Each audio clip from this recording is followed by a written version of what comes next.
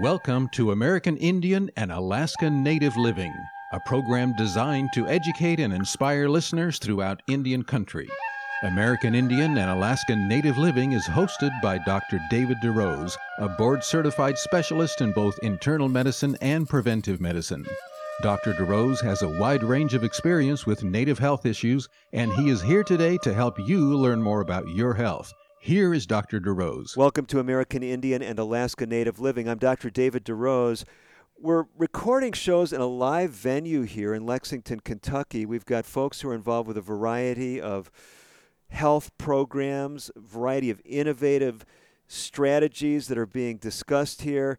And I've got another person who's a leader in this field sitting across from me in our real live booth. We're in an exhibit area, so if you hear some background noise, you'll understand why. But Paul Lehman, he is the coordinator for a group called Collegiate Advocates for Better Living. Paul, it's great to have you with us. Thank you. It's good to be here.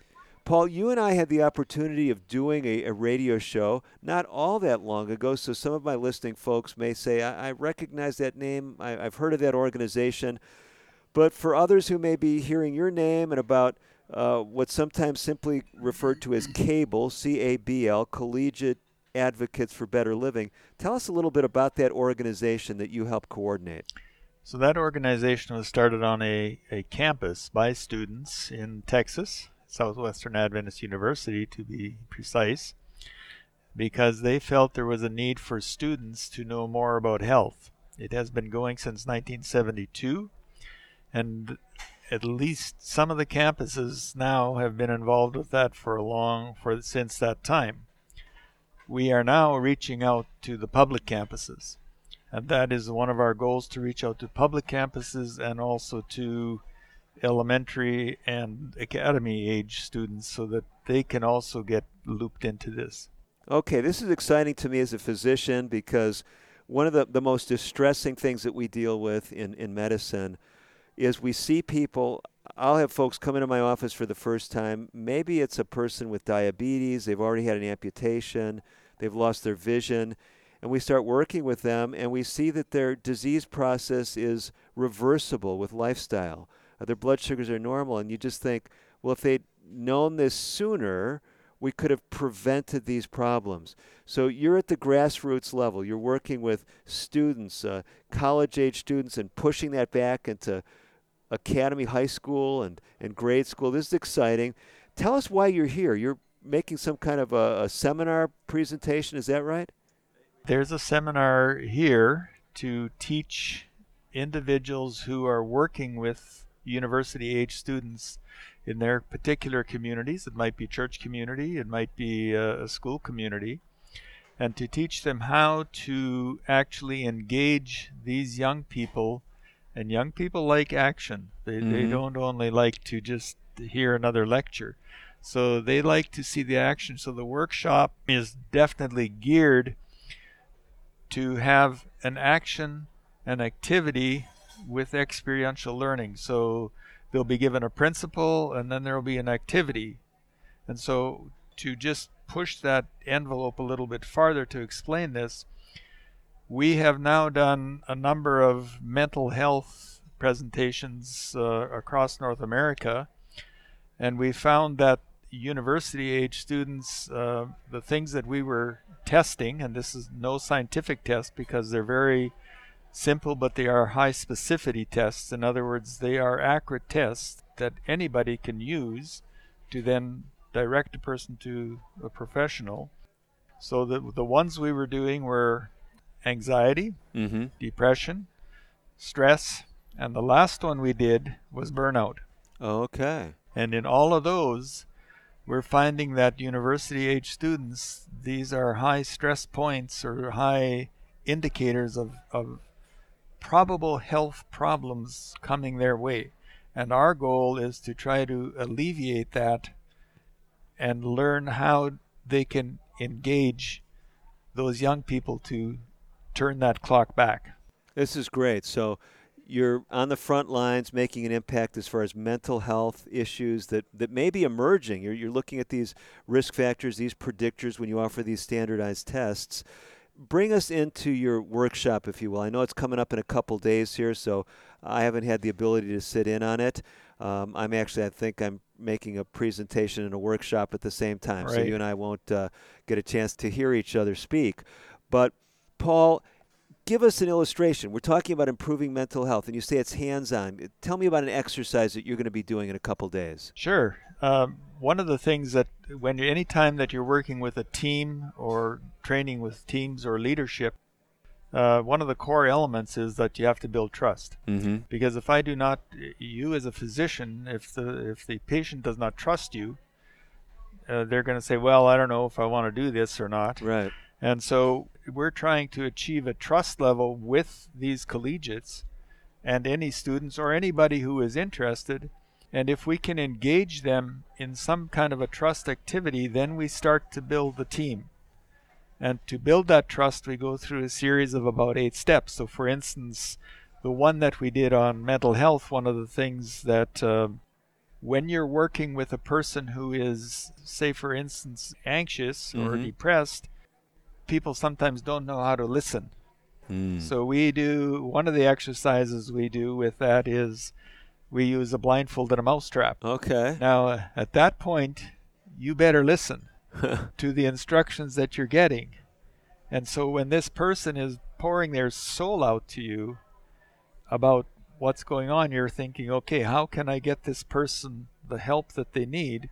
So that experiential activity or a trust activity that we do is we take climbing webbing and we make a circle and everybody hangs on to that and leans back. And as soon as, say, there's 8 people in there and one person relaxes, the other 7 have to collect that differential. And so you start to realize that your trust factor has to be within that team that you're working with. And you start to visualize that and say, hey, I learned something here as to how I can help somebody else. Now, I think most of us, we got the netting and people pulling on that. We can envision that. I can at least. But when you mentioned a blindfold and a mousetrap, are you talking about a mousetrap that's set? And how does this exercise work? Sure, the mousetrap is set. So in that instance, we assign them each a special task. So the person who is the counselor in this case, and there, with any scenario, there's limitations, of course. But the counselor or the person who is listening or the friend has the blindfold on. Okay. And so he is going to ask questions that matter. Okay. He's not going to ask some immaterial question. He's going to ask a question that matters. Where am I going to put this hand? And he's going to listen very carefully to the person who is telling them to unset that mousetrap. Oh, you mean so the mousetrap is set and blindfolded, they have to unset the mousetrap? Yes, without dropping their shoe on it, without picking it up and throwing it down, they have to unset that safely. And this goes into everything from suicide to whatever, but it has to do with, it does with mental health, it does with communication, it does with the listening skills. We try to keep everybody safe, but I've been slammed with a mousetrap once or twice. Okay. Well, so we're getting the picture here. So these practical real-life scenarios that you're trying to teach people certain values like trust. Trust, I'm glad you mentioned this, Paul. It's a fascinating topic to me. There is, in medical circles, and whether this is something that you deal with or not, there's this trust hormone called oxytocin. And it's fascinating to me because if someone has a higher oxytocin level, they tend to be more trusting, but trusting relationships actually foster this hormone. So as I'm listening to what you're describing, as you're increasing trust, you're actually having neurochemical benefits in the participants. Is this part of the strategy? I mean, do you have all this neurophysiology worked out? We don't get into it that deep, but clearly that is what happens. And clearly at that age, they're thinking, well, just give me the problem, give me the results. But I don't generally give the results. I give the problem, make sure they're safe. They're safe physically, morally, ethically, spiritually. Now you guys figure out the problem and how you're going to solve this as an individual or a team. And once that happens, the trust starts to build within that group and they start to communicate with each other dramatically and very positively. And these relationships are, now I can depend on somebody that's with me. So I think we've got the picture. You're doing this workshop, you're training people to work together collaboratively. Who is your target audience for this training? And even beyond that, so first you're going to help me with that to understand the target audience, but I just want you to know where we're going. We want to help our radio listeners to say, how could some of this help them? How could some of these principles help our average listeners? So first of all, who do you hope to come to the seminar that you're offering? Hopefully the people that come to this seminar are people in the community who are connecting or hoping to connect with the university-age students. Now, I am also very eager, because we've done this more with university-age students. But whenever we do this with university-age students and the older population are watching, they always want to get involved. And so that is my goal for the university-age students, but it's to engage those students from the leaders who would like to help them. Okay, so basically I hear a lot of community building. I'm hearing about target audiences as students, but I also hear about broader community involvement. Tell us a little bit about your background, Paul, because you have a deep history in the educational system. Tell us what that looks like. Yeah, my background is teaching physical education, which was fantastic. It was mainly first at the high school, then at the university level. I'm a fairly competitive person, but I'm not a rivalistic person. I love the competition because I like that fun. But the thing that I found mostly with physical education that I did not get until I started outdoor education was I was competing more often against the person. Whereas once I moved this to the outdoors, to the mountaineering, to the leadership, to the canoeing, to the kayaking, it was now as a team working against the environment or against nature. And once you put people out in nature, they all respond in a different aspect, but it's rarely that it's negative. And so now you're competing not against an indoor environment that's controlled, you're competing against an environment, and you can do this solo. Many people do this solo, but once they start to work at it as a team, two people in a canoe, a climber and a belayer, a mountaineer with another belayer on top or getting to the top of the peak, they have to start to depend on each other, even if at the beginning they don't like each other. And I've had that happen. Okay. By the time they're done, they have to agree that if they're going to live, they have to do this together. Wow.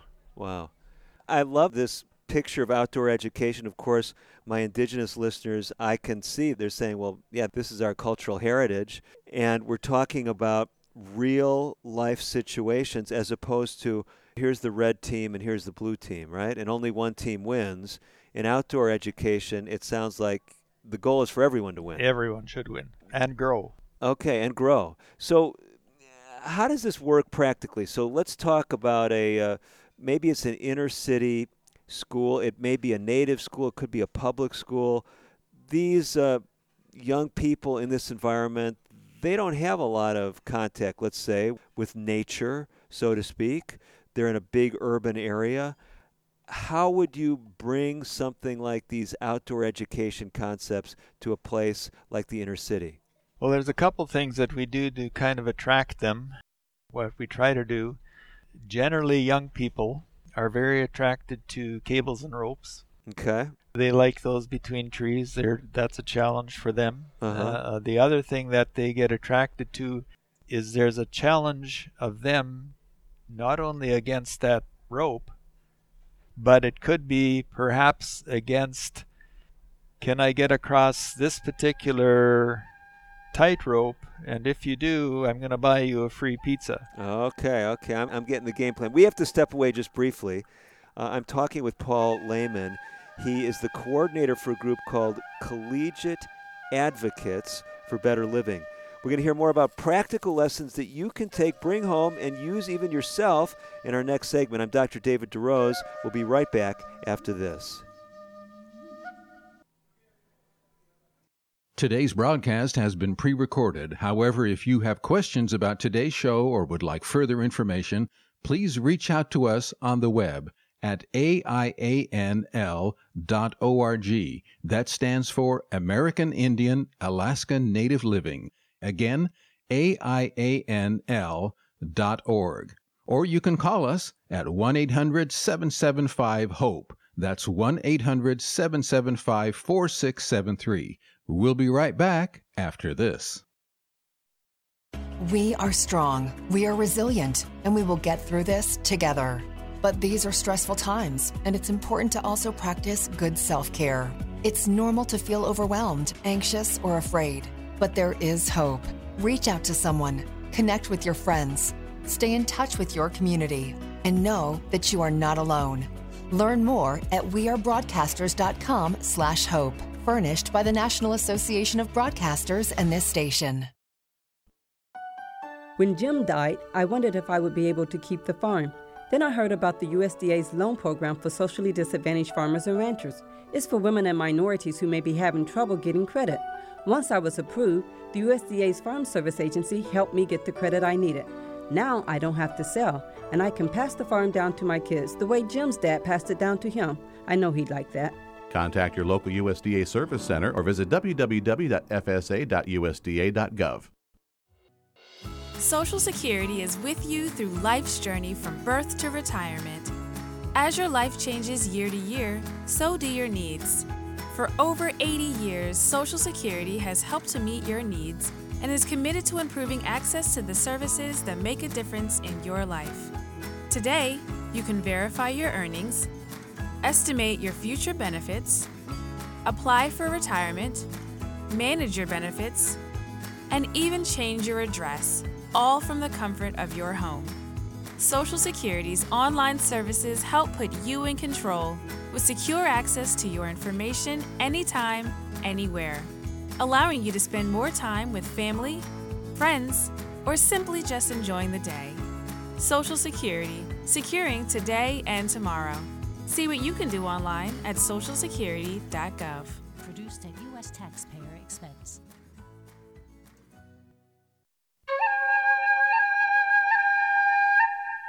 You're listening to Dr. David DeRose on American Indian and Alaska Native Living. Your comments and questions are welcome. Call now at 1-800-775-HOPE.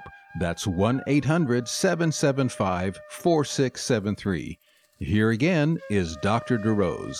Welcome back to American Indian and Alaska Native Living. I'm Dr. David DeRose. Sitting across from me is Paul Lehman. We're in a real venue. It's not just virtual as many of our interviews are. We're sitting in an exhibit area in Lexington, Kentucky. Paul has been telling me about his role as coordinator of Collegiate Advocates for Better Living.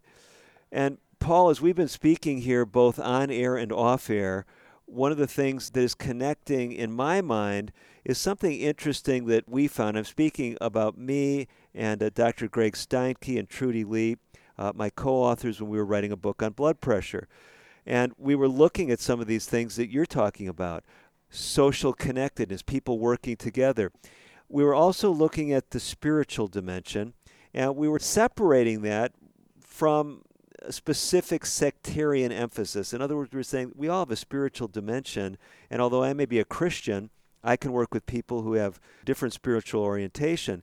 We were saying, what are some of these spiritual values that seem to transcend, whether it's a traditional Native perspective, whether it's Christian perspective, Buddhist, atheist. And when we were writing the chapter in our book, 30 Days to Natural Blood Pressure Control, that dealt with that spiritual dimension, we looked at a number of virtues. The first one was humility. It seems that that's one of the critical ones. And we were just really interested as we looked at this because many people are familiar with the words of Jesus on the Sermon on the Mount. And he starts with this blessing, blessed are the poor in spirit. And we started to think about that, this value of humility. I know you've been looking from a little bit different perspective at some of these same virtues and seeing how they fit into this whole fabric of trust, this whole fabric of building community. Tell us a little bit about that. Yes, of course. When we are working to get a team together to function, one of the greatest aspects of that is humility. we like to follow a leader who is, or a team member who is humble. And so when we talk about humility, and of course we go through the leadership style of Christ, we talk about those levels, but humility was one of the things that he talked about and lived. And so we have activities on humility. For instance, if I was going to write a bio for myself, bios to me are always kind of brag. But through this exercise, they would now learn in an interview with another person how they grew up, and they would then share with the group through a bio that would just give you a nice level of humility of this person. Not brag them up a whole lot, but tell some of the positive virtues that this person has. And as they start to understand that person, they start to feel much closer connection with them, and they build their trust. I really like this because we're talking about introductions, bios, and typically it's this person accomplished this, they've done this, they have this degree, and often that can be distancing, can't it? Very much. So if you focus on character qualities, is that what I hear you saying? Yes, exactly. You know, that this person, when he was in college, worked in this project that helped some of the poorer community around, or things like that. You're catching the idea. I like this. I've never heard this before. Is this something that you came up with, or is this well known in these team building circles? Humility is, but the idea not the way it's presented and done in an experiential way. That is kind of something that I worked on through the many years of teaching. I'm like, how can I do this effectively and keep that level of humility there? That's great. I'm trying to translate this. There's folks listening maybe on a tribal council. Maybe there's something happening in an indigenous community where they're trying to build maybe a focus group, or maybe they're even partnering with a university for community-based participatory research where the community is giving guidance on the needs that they have. And so people are getting to know each other. And typically we have these distancing ways of getting to know each other, but I really like this approach. And someone who's listening may say, well, when we're pulling together this group in our community, this is something that we could do. It's something that puts people all at an equal level, right? It is, and one of the things we found worked exceptionally well is to get in a group, say that you have 30 people in the group, or even 20. We'll put them in groups or pods of about 4 and draw a house plan of where you grew up and share a story of that house, just a personal story of that house, and do that in the group, and then someone in that group shares that story with somebody else. That isn't typically a story from where you grew up. Is not necessarily a prideful story. It's usually like, hey, this is where my mom made my best birthday cake. It's that type of thing. Or this is where a funny thing happened on my yard at home. And they now are living within that person's house for a moment, visually, also auditorily. Well, I love these ideas for connecting. You know, so many times I've been in these settings where they're, doing these icebreaker activities or trying to help people mingle, and they're often pretty artificial in some settings. But I really like this practical emphasis. So you're trying to emphasize certain values, certain virtues that help build teams. Humility is one of them. Yes. Are there other things that you're trying to build in these groups? Gratefulness or thankfulness. We find that people that are thankful live longer. So if you can share something within, we do activities that are sharing. In other words, for them to do well at this activity, the only way they can do it is to share something. And so that activity would involve sharing so that that other group could win. If you want to call it win, or succeed would probably be a better way to say it. And I hate to use the word success because that doesn't mean a whole lot compared to maybe succeeding and finishing and getting to the next point. I'm trying to conceptualize this last area that you're talking about. So what is the goal when we're talking about Thanksgiving? I mean, I would think that just giving thanks would be sufficient, but there's some type of sharing with others besides just communicating the Thanksgiving, that someone has to say, well, Paul told me he was thankful that his father, when he was 12 years old, bought him a new bicycle, and then I'm sharing that with another group on your behalf.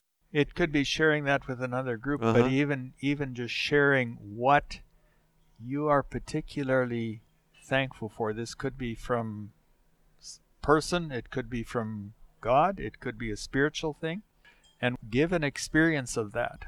But in the activities, it would be something that the only way you could actually benefit from this and remember who I am and who the others are is because this person shared this with me. It's not only a story. Maybe you can take this to the point of sharing a kidney. You can take this to the point of sharing just, here's some money, take it, have a meal, whatever that is. Not that they're asking for it. You're just openly sharing this, and you're thankful. There's benevolence within this. It builds positivity. Okay, so we've got humility, thankfulness. I know I've looked at multiple studies that are talking about the benefits of gratitude. There's this whole, positive psychology movement that's talking about gratitude journals. So you're kind of building on that in a public way where we're giving expression for thanks. What other kind of factors seem to be critical if we're going to build a strong group and a community? And related very much to that, of course, to the gratefulness, benevolence is service. Robert Greenleaf, he wrote the original book on servant leadership. And if you ever get a chance to look at that, he mentions Christ as one of the people who was probably the ultimate servant leader. And so if you can serve somebody else, an example of this, if we take that to the Christian perspective, is even washing somebody else's feet. But if you take that to another perspective, and it works, if somebody is hurting or injured, if you treat them or help them, immediately they see that as a service benefit to them, and they're happy to actually trust you more. So some folks are listening to what we're talking about here. They obviously are not going to be able to take advantage of your seminar in this venue. It's a pre-recorded show, so this will be airing long after this event. But they've heard about your role as coordinator for Collegiate Advocates for Better Living. Maybe it's a college student, maybe it's an elder who has a child or a grandchild that's in a university setting. Would this be something that anyone would be welcome to reach out to you and explore? Yes, we are doing workshops. We have one coming up in South Dakota. We have another one coming up in Georgia.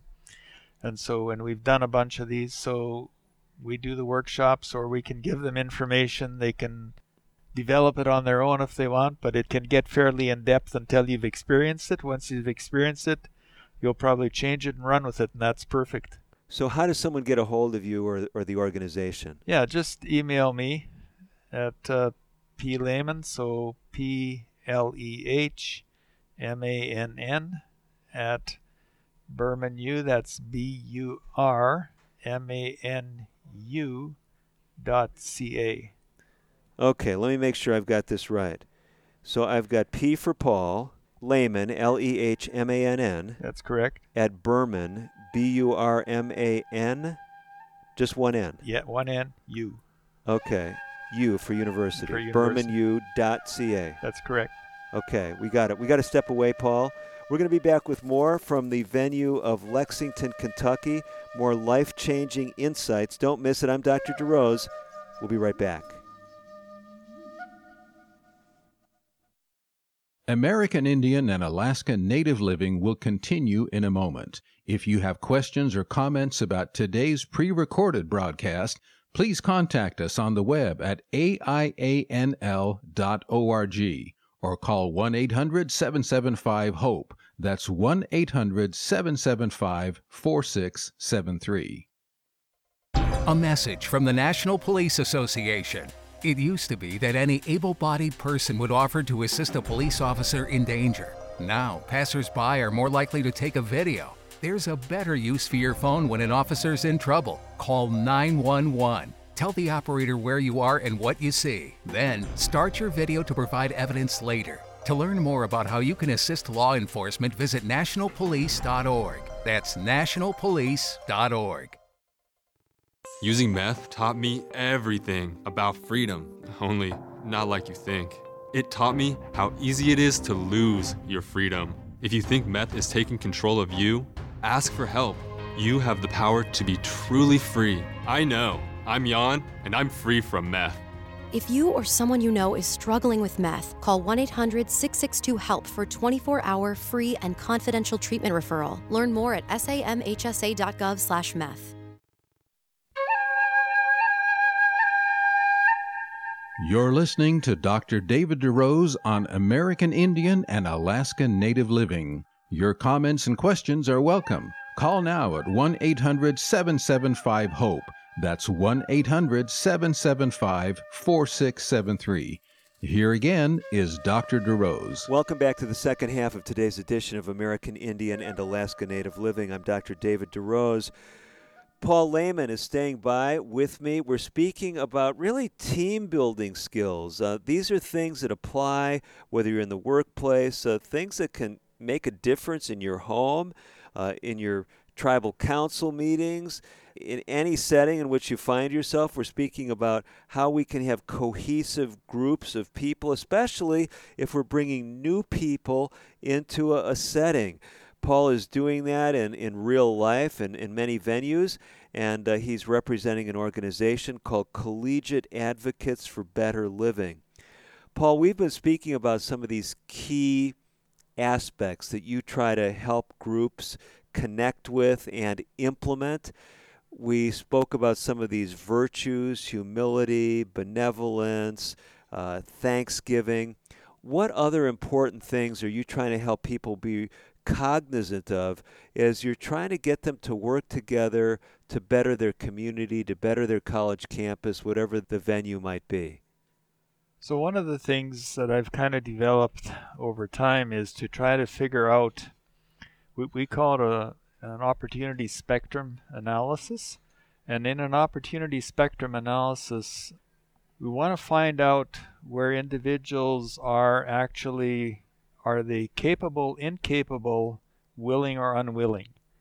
And so you will get a person who is totally capable but unwilling to do something. So we try to determine why are they unwilling but they're capable. Mm-hmm. Or if they are willing but incapable, then we have to figure out how we can bring the balance to that. And that is just kind of a fun activity, but it leads to something very critical within the group. Because if I am a person who is totally capable of doing something, but I'm unwilling, why am I unwilling to do this? And this kind of goes into the next spectrum of this, is the 3 levels of working with our comfort zones. Okay, so I want to make sure we've got this first concept. I think conceptually, all of us can say, okay, we got this. You know, you can be capable and willing, then you can, get stuff done. You can be capable but unwilling, that's going to be a problem. Willing but incapable, you've got to address those issues. So how do you do this practically? It's not just theoretical. So how are you getting people to find out where folks are on this opportunity spectrum? So I built a scale that goes from 1 to 10 on the willing scale, and it goes 1 to 10 on the capable, incapable. And so they will draw lines going from that 1 to 10. Say it's a 5 and a 5, okay. Then they will kind of total that up, and at the end you might have 30 in the capable, 30 in the willing. But as I've done this, I've also found out that there were people who were 60 in the willing and just about that 60 in the capable. Okay, those can be very key people to me, but I've also found the people who are at everything is a 1 and a 1 because they're not willing, they're not capable. Wow. And then I start to think, well, is this just a problem with their own self-image? And can we get through that self-image to help them get through that and give them the skills and the ability to do something within that team? So let me ask this question then. Is it possible, as you're doing some of these initial exercises, that you might at some point pull someone aside and say, I don't think you're really a good fit for this group, and it's going to be frustrating for you and frustrating for the group, or is that never an outcome? It is possibly an outcome. But typically, if the team has the strength and gone through the trust factors, they will usually find a place for that person within that. And if not, they will say, well, tell us what you think that you are good at. Now, the other thing that I found out with virtually all of the students that I work with, and Christ did this no differently, he put them into an environment that was on the edge of panic and comfort. Okay. And so once you're into that position, then you find out that if you can give them the tools and the credibility to carry out that next task. If we look from the biblical perspective, and that's where I approach some of this from, and it's pretty simple. If you look at the woman at the well, when Christ came to her, the first thing he had her in that green zone of comfort. The next zone is the yellow zone, which is the learning zone. That's where learning happens. And the third zone is the red zone, which is the panic zone. Okay. He had her very much in that first zone. She was comfortable. I'm at the well. Yes, I have a Jew asking a Samaritan, totally different tribes, right? Uh-huh. And now we are saying, could you get me some water? So he asked for something. Mm-hmm. That's a good approach to people. Ask them for something because they're usually willing to help. But he moved very quickly to the very far edge of that yellow zone or the learning zone. Mm-hmm. Yes, you're right. You have more than one husband. But he put her into the panic zone, and we say, well, in the panic zone, learning doesn't happen. But he had taken her through that other zone, and then he brought her back, and she was willing to go into the panic. Can you imagine a prostitute going to her town and saying, come back, I have all the answers for you? How many people are going to listen to her? That would be panic for me. Mm-hmm. That would be totally panic for me to go even into another neighborhood in a city where I'm not acquainted. But he gave her the tools to do that within a very short frame of time.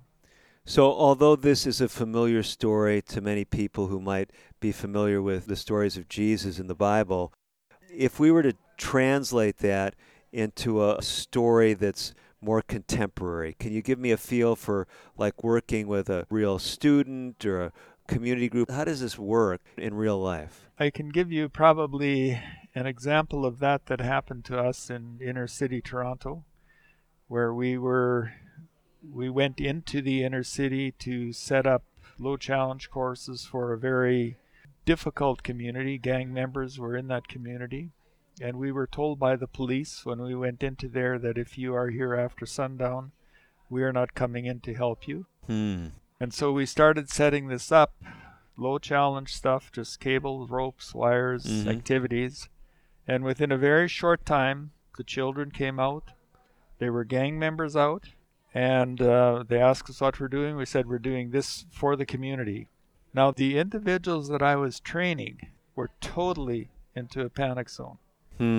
They did not know that. My son and I were on the verge of the panic zone because we had not been in that environment for a while. Once we set that up and the community said, you're okay, we accept you. You can come in here at any time of day and we will protect you. Then we knew that we had bridged that learning zone and the panic zone had basically disappeared, and our goal is to enlarge that learning zone. Not just keep it into that small triangle, but enlarge that learning zone so that the panic zone basically disappears. You as a physician can understand that when you are focused, saying doing surgery, it is very much into that learning zone. But if you all of a sudden find something in there that is a total surprise to you and say, I've never dealt with this before, you're on the verge of the panic zone, but what do you reflect on? The things that you've had success with before. And all of a sudden that comfort zone is enlarged and you say, I can do this again and maybe better. And so basically the very things that challenged you, that pushed you maybe to the edge of that level of comfort or learning zone or however you want to describe it, are actually the things that are helping to build capacity, helping us to be more successfully addressing challenges in the future. Am I hearing that right? They are. And therefore, now you have, if we go back to the opportunity spectrum analysis, when the next opportunity comes up, we are not only willing, but now we're capable. And that is the goal of what we're trying to achieve, that people have that comfort zone and say, yeah, hey, sign me up. I can do this. I can help people with. And one of the mental health things we do is help them unravel what's going on in their head and give them the tools and the connection with the people to correct those problems permanently. Not just walk away from them, say, okay, you're on your own now. So if I'm hearing you right, if I'm in a situation, in a community, a workplace, can be tribal, can be not a single indigenous person in the group, we're actually saying we're trying to build a stronger team. Maybe it's a workplace, people have been working together for 10 years. Can you bring these principles in and strengthen cohesion and strengthen the productivity of the workforce? The studies that have been done increase the workforce with positive team building by at least 30%. So doing that, and I have done this in indigenous communities, where individuals said, hey, I've never done anything like this before. You bought me 20, 25, 40 days out of jail just because I've learned these principles. I want that to go beyond those 45 days out of jail or whatever the situation is. And even when you have gang members now saying, well, I can beat that gang member at this and I can beat that gang. Well, all of a sudden they're looking at each other and saying, we're not killing each other. We're competing on a wire. And maybe they'll communicate. I'm not there to deal with the whole gang issue, but there was team within that community, at least for that while. So you've talked about this framework for building trust, for assessing where people are at, and then for giving them opportunities to address maybe some of the areas where they're deficient. Is that pretty much the big picture that you'll be communicating in the seminar, or are there some other pieces that we're missing? I think the other piece that I like to stress is that they learn who in that group they can rely on. You don't necessarily need a leader, but a leader emerges. And so with the sociogram, we figure out who is talking to each other and who's not talking to each other. And we try to get that team so that if I'm in trouble, now I know who I can get. I know who I can talk to. And these friendships have led to marriages that have been successful. Okay, fair enough. And just good friendships. Well, this is amazing because, today I think more than ever, it's so easy for people to let differences interject into their social relationships. It's so easy for people, if they feel they're not from the same background, to not collaborate. But you're really trying to build this collaboration across community lines, across racial and ethnic lines. I really appreciate what you're doing. One more time, if someone says, I want to connect with you and with the work that you're doing, how do they do that? Probably the best way is email to P. Lehman, PLEHMANN at burmanu.ca. So that's BURMANU.ca. Okay. So if you can remember Paul Lehman's name, first initial is P, last name Lehman, LEHMANN, at Burman, BURMANU.ca for Canada, you'll be able to reach out to him. Paul, thank you so very much for what you've been sharing. We do have a final segment. We're going to surprise our listeners at what we've got in store. I'm Dr. David DeRose. Don't go away. More from Lexington, Kentucky, right after this. Today's broadcast has been pre-recorded. However, if you have questions about today's show or would like further information, please call 1-800-775-HOPE. That's 1-800-775-4673. We'll be right back after this. If a natural disaster comes knocking, how prepared is your family? You can't just close the door on earthquakes, floods, or hurricanes and hope they go away. That's why it's important to make a plan now. Ready.gov/plan has the tools and tips you need to prepare your family for an emergency. So if disaster shows up at your doorstep, you'll be ready. Visit ready.gov/plan and make a plan today. Brought to you by FEMA and the Ad Council. I'm just texting him back. I'm just posting a story. I'm just changing the song. No. When it comes to distracted driving, just don't. Sending a text takes your eyes off the road for just 5 seconds, but in that time, your car can travel the length of an entire football field. Any distracted driving just isn't worth it. Visit StopTextsStopWrecks.org. A message brought to you by the National Highway Traffic Safety Administration, Project Yellow Light, and the Ad Council. What is a number story? My number story started with fear and a lack of support, and it has led me to be there for others. A number story begins in our childhood with ACEs, adverse childhood experiences. My number story begins with the separation from my father and the emotional abandonment from my mother, and leads to me being a role model to not only myself, but those around me by becoming the person that wasn't there for me. ACEs are so common, 2/3 of us have one. My number story begins with drug abuse and homelessness, and leads to realizing that I can live life by my own standards. A study found the more ACEs, the more likely we may experience a host of serious health effects, physical and mental, but that doesn't need to be the case. Your ACE number is simply an entry point to your own story. Where it leads is up to you. My number story begins with years of emotional abuse and leads to peace, clarity, and security in my self-worth.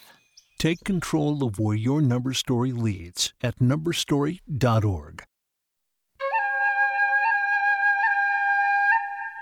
You're listening to Dr. David DeRose on American Indian and Alaska Native Living. Your comments and questions are welcome. Call now at 1-800-775-HOPE. That's 1-800-775-4673.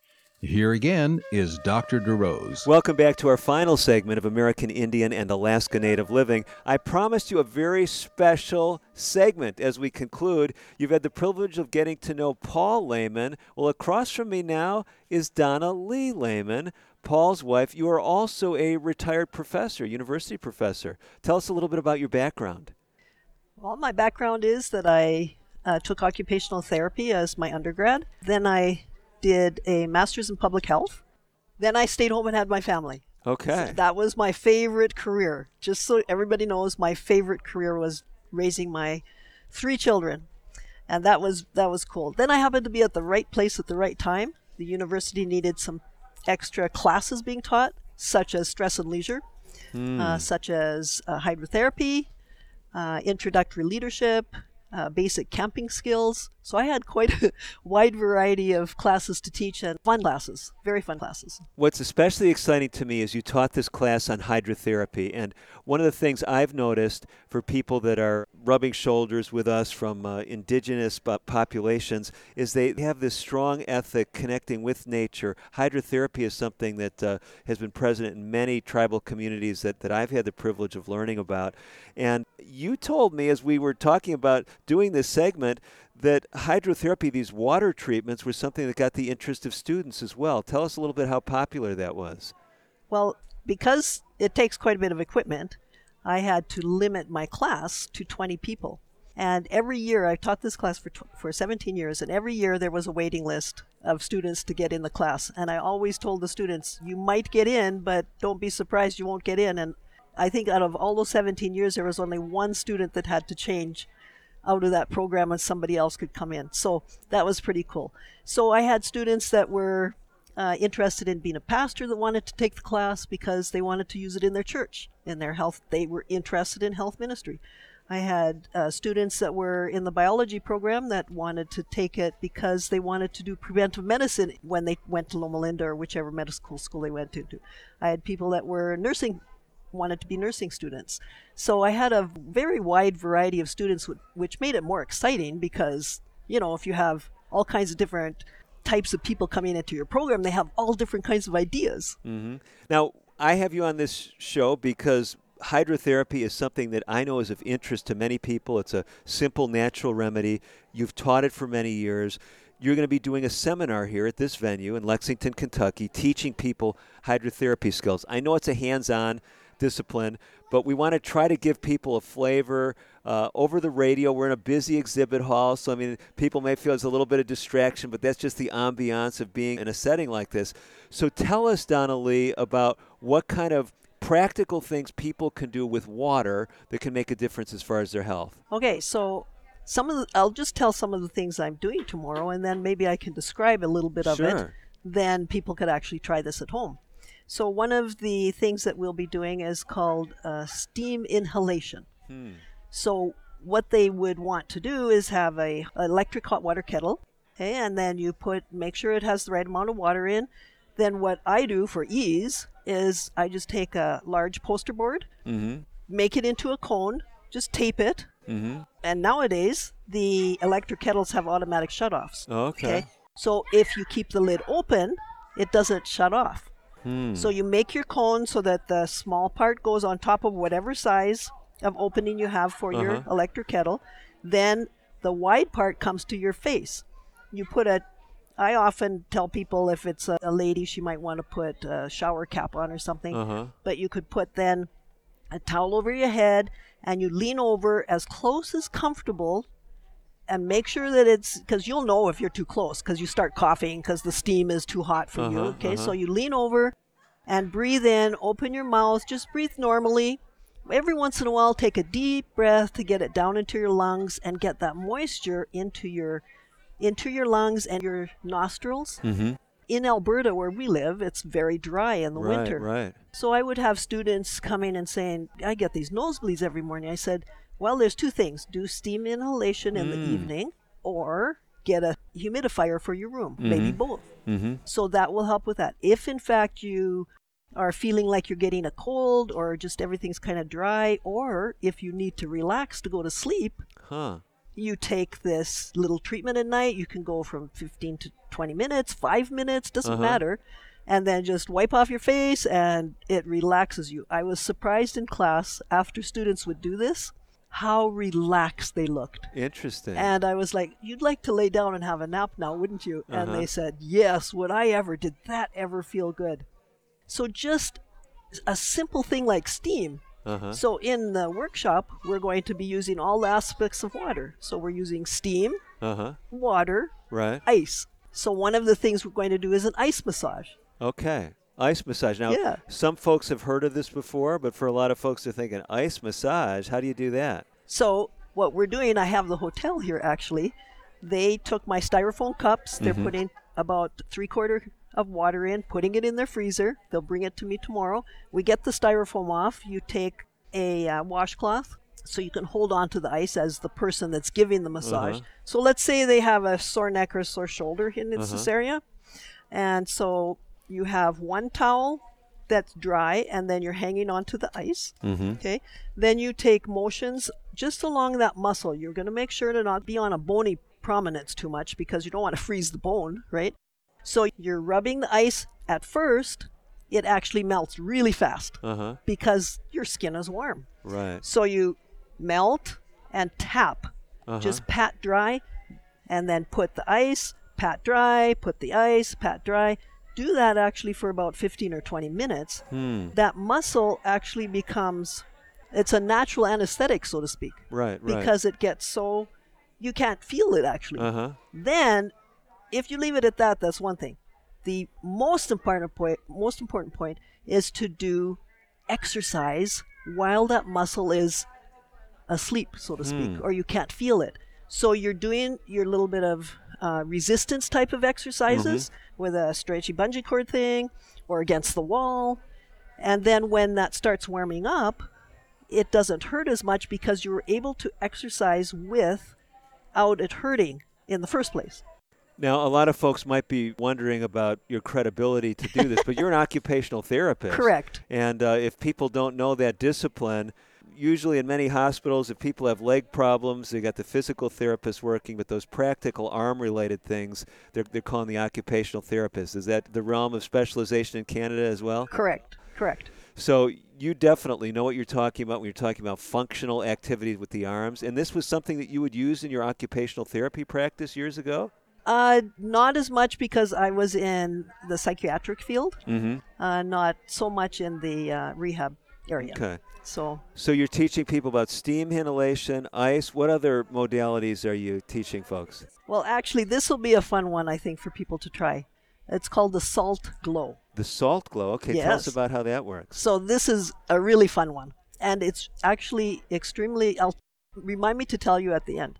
So you take just regular old table salt, cheapest you can find, and put half the container, depending if you're going to do the whole thing on your body. You take half the container, put it in a bowl, and put just a few drops of water in. Just a few drops? Few drops.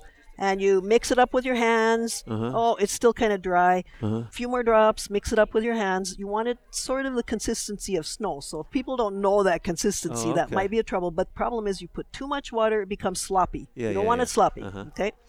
So you then take that salty stuff. You stand in your bathtub or shower with no water in there and have some water beside. So you start with your legs.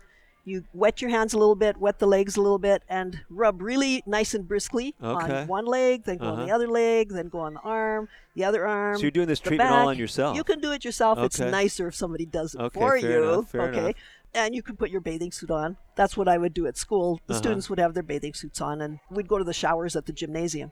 And then the front, the stomach. Not usually the face because it's pretty abrasive, unless you want a facial, but don't do that very often. Okay.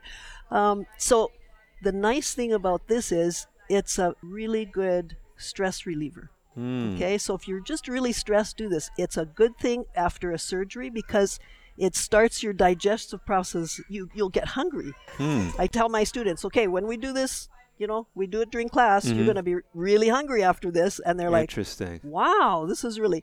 But for women, if they can do this and especially pay attention to their abdomen area, it helps with their cramps. Wow.